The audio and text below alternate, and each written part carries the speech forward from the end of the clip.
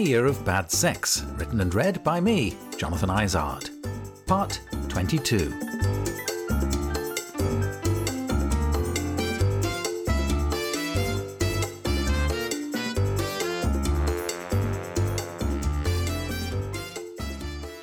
I was penciling names onto my dance card again, just like before the cancer wobble. And now I was fully prepped up, I could indulge myself without fear or contraception to my body's content. Let's not bring my heart into this. Currently on the shortlist were Ali, Ian, Leo, another Ian, Basso, another Will, Honda, Dickie, Reggie, yet another Will, a Willem, and good old favourites Furkan and Jalil. There was also a nurse in Derby called Ridley, who sounded good fun, but he wanted to take me out for a meal at a really good Cornish pasty place I know, and he thought Boris Johnson had been dead sexy when he was younger. Maybe I wouldn't be rushing up to the Peak District in the near future. As often proved to be the case, it was someone unexpected and not on my list of most wanted, who next popped up in my inbox. Dirk was a Dutch man I'd seen a couple of times at the Naked Yoga and a couple of times at the Naked Swim. He had a really pleasant open face that matched his personality, a well-fit body, some odd faded daisy tattoos over his shoulder, and a big chunky cock. He wasn't a boy either, probably mid-30s. We'd swapped a handful of words, but there had been no pulse of electricity between us, no lingering look or innuendo. But that was also to do with the fact of my less than total comprehension of what he said. I think he spoke triple Dutch, and my education stopped at double. His accent was so thick that, to my ears, the conversation went, "Hi, Dirk, isn't it? Did you enjoy that class?" "Oh ja, the teacher is a real schmadwind mit der Hondenkorn." "Oh, yeah, I like Peter's style too. Are you going for a drink?" "Nee, this evening I need to prod für der Botnam Televinkman." "Oh, right, okay, well, see you at the swim, maybe." I just about got away with this in short exchanges, but dreaded the moment when Dirk would say, "So, Jonty, do you think we grad mit der Pumpstuckel or tacken krednische Fortipe?" "Well, yeah, that's a great question, Dirk. I just need to have a quick word with someone before he goes. Catch you later." Fortunately, there was plenty of interest in Dirk's tattoos, body, smile, and giant cock for me to slip away and let the next candidate step up to try to Grednich pur lekemoy. I'd more or less given up trying to engage Dirk in conversation, let alone attempting to progress the entendre from double to single. Then I saw him at the gym. He hadn't noticed me, so I didn't bother to say hi, and carried on with my workout. It occurred to me that this was the first time I'd ever seen him with clothes on. It's a wonder I recognized him. After I'd finished on my pecs and lats and tries, I went to change, filmed myself getting my kit off and sent it to some guy somewhere and was about to shower. Dirk was sitting naked on a bench, having also just finished his session. It would have been weird not to make contact, so I did the basics, reminding him I was Jonty from the swim. We chatted relatively easily for a while, and this time I reckon there were more words I understood than those I didn't. He spoke, I'm pretty sure, about his back problems, the damage, the operation, and the recovery. He referred to the scars, and I asked if I could see them. "Sorry, is that weird?" I said. "It's just that I've never noticed them at yoga." He stood up to show me. There was one down his spine, a pale line with dots alongside, and another on his belly, a pastry-like dent. Looking at this gave me the perfect excuse to take a good hard look at his good soft penis. We carried on talking as he picked up his towel, and we moved over to the shower area. I was concentrating so much on what he was saying, even more than on ogling his nice bod. We lamented the previous gym we'd both attended, which was so much friendlier and better appointed. The staff, I said, the facility, the towels. "The sauna," he said. "Sure, somewhere to have a chat." "To have a wank." "Oh, well, I never saw much action," I laughed, "but it was a place to have a good chat. To have a good wank." We went to adjacent cubicles to shower, and I began to wonder. I'd always found Dirk sexy, but suspected there was something missing, not in him, but in our connection. Had something changed? What? And why? Had he been cruising me for months, but I'd failed to grasp those hidden words of seduction? Nah. I stepped out of my shower to dry. I noticed his door was slightly ajar, and he was there in his cubicle looking out in my direction. We smiled.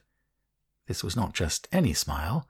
It was an M&S smile, meaningful and sexy. I took the plunge. I nodded down to his dick and said, "You look terrific." "So do you," he said. And that's all it took. He opened his door and invited me in, smiling beautifully all the time. The doors had no locks and were frosted glass. He must have seen my hesitation. Dirk explained, I think, that as his shower was the last one in the line, as long as the water was gushing, nobody would come down that far. They'd take another one. Fair enough. Anyway, I thought, it's not as if we'd be caught doing something bad or wrong, just having sex. Bullet points. Great kisser, that cock, bull balls, piercing under the scrotum, ate me like a starving carnivore. When I warned him I was close, his eyes indicated a green light, and so I burst into his hungry mouth. Within minutes he was asking if I could come again. "Not until about Sunday," I said, and we laughed. He indicated we should leave. I pointed out that he hadn't come. "Hey, it's okay. I'm going out tonight. I'll sort it then." We left the shower, dried, changed, and went our separate ways. Unexpected, friendly, safe, sexy fun. It had all been a delightful surprise, like finding a T-shirt at the back of a drawer that had been lost. But I never wore it again. The shower scene, not so much Hitchcock as Dutchcock, was a one-off. After that vigorous escapade, we bumped into each other on the mat or in the pool, and he made no reference to it. I did tell him that if he fancied a repeat in less constricting conditions, just to say the word, and to say it clearly, very clearly.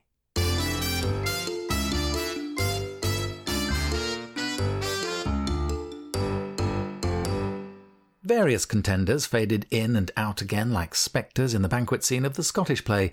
From the yoga group there was Uday. Me. Uday? That name rings a bell. Have we met before? Him. You're thinking of Uday Hussein, son of Saddam. That's not me.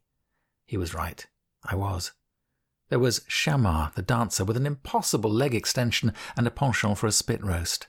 Storm, Gaston, David, Jacques, Thibault, Bob, Josh, another Josh, and another Josh, so many Joshes piling up like plastic cups in a sink, swirling around the plug, neither used nor recycled. I checked my phone. There were 12 Joshes listed. Some had an identifying clue, Highgate, or Prince Albert, or water sports. Some had nothing else, not even a photo. Some were double-barreled, Teacher Brixton, or Waiter Bloomsbury, or even no kissing. Quite a few of them shared the same surname, Grinder. What a tight, incestuous family. Ahmad came for a massage. Now, I say Ahmad, but think of it in inverted commas, because I don't for a second think that was his name. I could call him Alistair, or Lloyd, or Zebedee, and it would be just as suitable. Let's stick with Ahmad, as he looked like an Ahmad, and it's the pseudonym he chose. He contacted me, asked when I'd be free. That night, actually. A lunchtime session with Furkan hadn't worked out as his shifts had changed, so I was open to welcoming convivial company for the evening slot. We agreed 8 o'clock. Do I have to undress completely? Yes. I can't massage through clothes. Pause.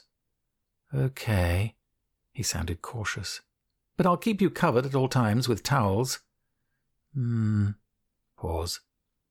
Do we really need towels? These were the first of his mixed signals.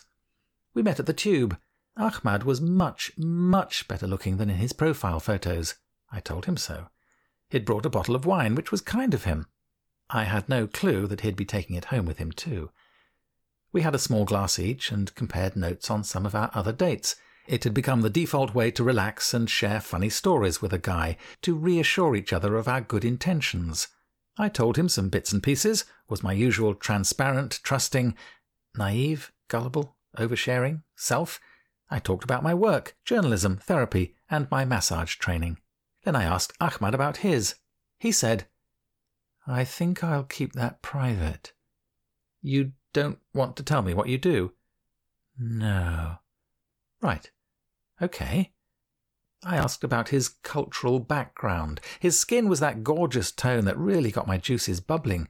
I was expecting a country to be named something Mediterranean or one of the stands, perhaps a mix of African and Caribbean. I think I'll keep that private too. You don't want to tell me where you're from? No. He was in my flat, so it seemed reasonable to ask whereabouts he lived. Not his address or even a postcode, but which part of London, north or west, would do fine. Unless you don't want to tell me that either. He smiled and looked down into his glass. I left a long silence. This reticence was a new one on me, new and unwelcome. He said he felt anxious. I told him that now I did too. This was also unfamiliar. Being the one in charge of the unfolding events had always instilled cool assurance before a power and confidence. Not this time. Do you find people often get to a point of saying, "This is not for me, I'm going to go"? I thought about it. I thought some more. No. Not often. Not ever. No, wait, there had been, what's-his-name, the Scouser I'd met for a coffee at the Brazilian cafe on the corner, who'd initially wanted morning cuddles and then said he had to go to work. But otherwise, everyone had come to me for massage had had exactly that. And more. I'd even followed through when I knew it was more philanthropic than lechery. There were some more uncomfortable silences, into which I fed increasingly banal inquiries. These were batted away with decreasing attempts at finesse. I won't give you those details. Nor those. I'll keep that private too. No, I can't tell you that. What did he think I might do with the information if he told me he came from Iraq or lived in Bermondsey or was a plumber called Imran? I was tempted to ask which season of The Crown was his favourite or if he preferred full fat or skimmed milk, but he'd probably have drawled, "I think it's better if I keep that a secret." We managed something approximating a smile. We sipped our wine. "Well," he said. "Well," I said, raising my eyebrows, waiting for the inevitable, but refusing to wield the knife for him. "Well, I'm not going to say it's time to begin the massage. No, you're not. You're going to go." "Yes, I am." Hallelujah! A straightforward statement at last. "You're a nice guy, Jonty." "I respect your opinion," I cut in quickly. I didn't need his wishy-washy endorsements. "I'm curious, naturally, about your reasons for leaving, but you're not going to tell me those, are you?" "No." "You've said as much as you're going to." He nodded. He had the grace to look abashed. I stood up, went to the fridge, and took the rest of Ahmad's bottle of wine back to him. Despite his efforts to ease his guilt by insisting I keep it, I thrust it at his chest, forcing him to take it. "No, please, it was for you." "No, I insist." Our smiles were plastic. My inner voice was growling. I would rather pour this away than drink it. It would make me sick. I felt like a character in EastEnders. The table, the towels, the oil, the music, the lights, the pill, the trim, the vibe, all in place, all as usual. And he was leaving because, if he'd said, "Your pictures were flattering, I expected someone younger," or "I don't think I feel safe," or "I have a wife and children and I'm racked with guilt," or "I'm so nervous I've got the shits," that would have been honest and therefore kind. The lack of information was the insult. A unilateral decision with no reason given. Unfair. I got his coat and handed it to him, taking the bottle of reproach while he put it on, then passing it back as if holding it would burn my palms. Even amid our maladroit fumbling, stiff in all the wrong ways, my default good manners fought for expression. "Shall we at least have a hug, Ahmad, or whatever your real name is?" He gave a smile of such inscrutability that it ran through all the variations of enigma. It concluded with a nod, as if he was graciously indulging me in an enormous favour. He allowed my arms to encircle him lightly. It was an insipid moment, as pointless and devoid of satisfaction as being on hold to Virgin Media. I didn't ask him to text me when he got home safely. I didn't wait to give him a smile if he turned back on reaching the lift. I hope he did. He'd have seen me go inside and close my door. How could he leave when he'd never arrived? Ahmad, the man who wasn't there. 5 minutes later, I left the flat and went to the nearest shop. I needed a bottle of wine, expensive wine, wine that wouldn't leave a bitter taste. I suppose it was going to happen at some point with someone out of all these men, these many men. Ha! Many men. How could I have known that the vocal warm-up we'd done at drama school in my early 20s would be an augury of this year in my mid-60s, sung to the tune of Rossini's William Tell overture, many men, many men, many men, men, men, many men, many men, men, men. And then I began to think. Not always a good idea, but this time I churned the mud at the bottom of the pond, and as the murk of hurt and indignity settled, new aspects were revealed. There had been loads of occasions when I'd thought, I don't fancy him, but I'll do the decent thing and see it through, and felt a smug buzz of self-righteousness. But how often had the other party felt the same? I'll let the old guy fuck me. It's easier than turning him down now. He's given me wine and isn't going to kill me. He thinks I didn't see that beetroot-stained knife. Hell, it's probably the only sex he's had for months, the bald fatty. Bring it on then, Daddy. I'll pretend to be turned on. Hell, I was their charity work. Dear God, that came as a hell of a shock. How many times had I been pity-fucked? I finished the bottle of wine and crawled, chastened, into bed.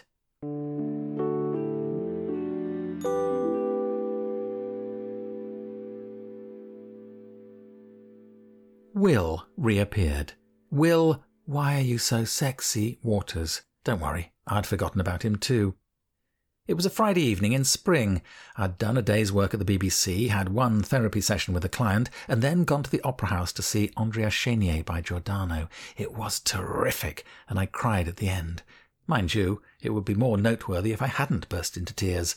I was once telling a Radio 3 colleague that Mozart's Die Zauberflöte would never be my favourite, as I want opera to move me to tears. So gobsmacked was he by this notion that he turned his shocked features to me like a startled camel. As I often did, I'd bought 2 tickets before being reminded that most of my friends would rather chew off their own nipples before being subjected to all that wailing. I gave my spare to the box office for resale, and just before curtain up a charming man slipped into the seat next to me. We chatted in the interval, and I could have fancied him until he mentioned my wife and the kids, Jonquil and Jaden.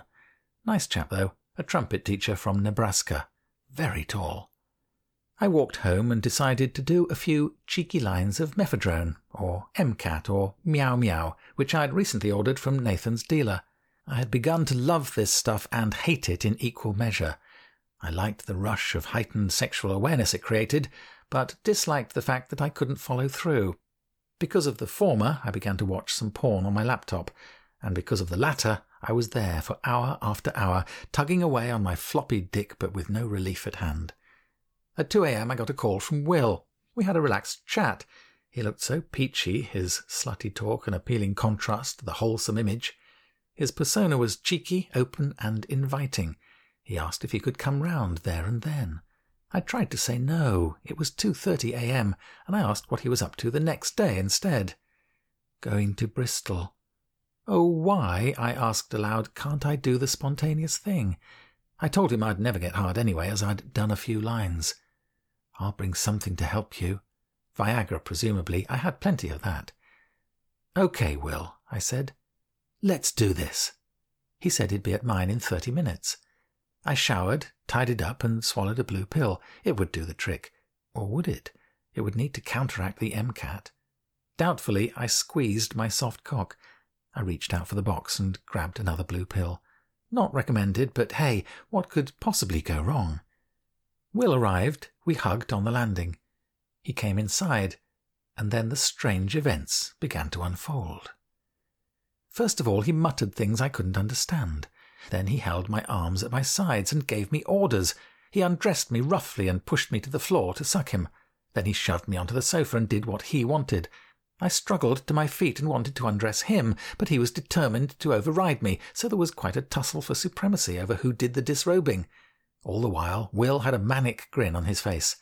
On the surface, he was friendly, but there was a hint of something darker going on, and it disturbed me. Why couldn't he relax and just share some uncomplicated fun? He wanted a shower. I took him to the bathroom to explain how the idiosyncratic plumbing worked, but he pushed me forcibly out of the room and closed the door. In a few minutes he emerged, went straight to the bedroom, plugged his phone into a socket and waited for me to join him. What ensued felt more like a fight than love-making, with me on the losing side. He was undeniably handsome, with a gorgeous body and the tastiest-looking bum I'd seen for some time. I tried to turn him around, but he resisted with force. I tried to caress his face, but he pushed my hand away. We did that move again and again, like some prepared routine. What the hell was he playing at? My apprehension grew by the minute. Will sat astride me as I lay back. He pulled and pulled repeatedly at my cock, which had responded as required to the 2 blue pills. "Why is your cock so big, Daddy? Why? Why is it so massive? Tell me, Daddy, why?" I'd had a few weeks to think about this. I said, "It gets big when it sees you, my boy." I was pleased with that. We kissed, but not much. It was all mismatched in mood and style. Then, suddenly, Will rolled over, switched off the light, and settled down to sleep. When I got up later for a pee, I noticed his phone still attached to my cable. I didn't object. I was merely struck by his air of self-possession. I slept a bit, but then he was at me again, pulling crazily at my poor cock. "Why is Daddy's cock so big? Why? Tell me why?" Then he collapsed back to sleep. At 8:30 a.m. his alarm jangled and he was all over me again, wanting a kiss but settling for a snuggle. We had a grope and cuddle, and he tried to stab his small, stiff cock into me. I explained, as I had before, that I was a total top and nothing goes in there. He went to shower. I stepped into the cubicle with him and soaped his back and bum, but it felt as if I'd served my purpose and could be dismissed. I offered him breakfast, tea, coffee. He asked for some water, but didn't touch the glass I put on the table for him. At the door I asked for a hug. He obliged, but it was as cool as air conditioning. He walked down the landing with almost an angry stomp. But why? Tell me, why? At the end of the corridor he ignored the lift, pushed the door open, went through it, and let it close behind him with a slam. That was at 9:30. I returned to bed and played back our few hours in my head. Will Waters, a handsome, startling young man. No affection, no humour, no tenderness. Everything on his terms to fit his agenda. No compromise or empathy. Only now did it strike me that his freaky attitude was due to some kind of chems. Yes, that would explain his frenzied hyperstate. I didn't mind him being high, but I wished he'd told me, invited me to join him on that plateau. Or maybe he just needed a place to sleep in the West End to avoid paying a cab fare home. At 11 o'clock, when I got up, I sent him a message. "Thanks, Will. That was great. Safe journey and have a nice weekend." He'd already blocked me. More won't than will. Weird, wired will. Ah well. Time to get swiping right again. My Year of Bad Sex is written and read by me, Jonathan Izard. Music and studio production are by Andy Mills. My Year of Bad Sex is a Protocol production.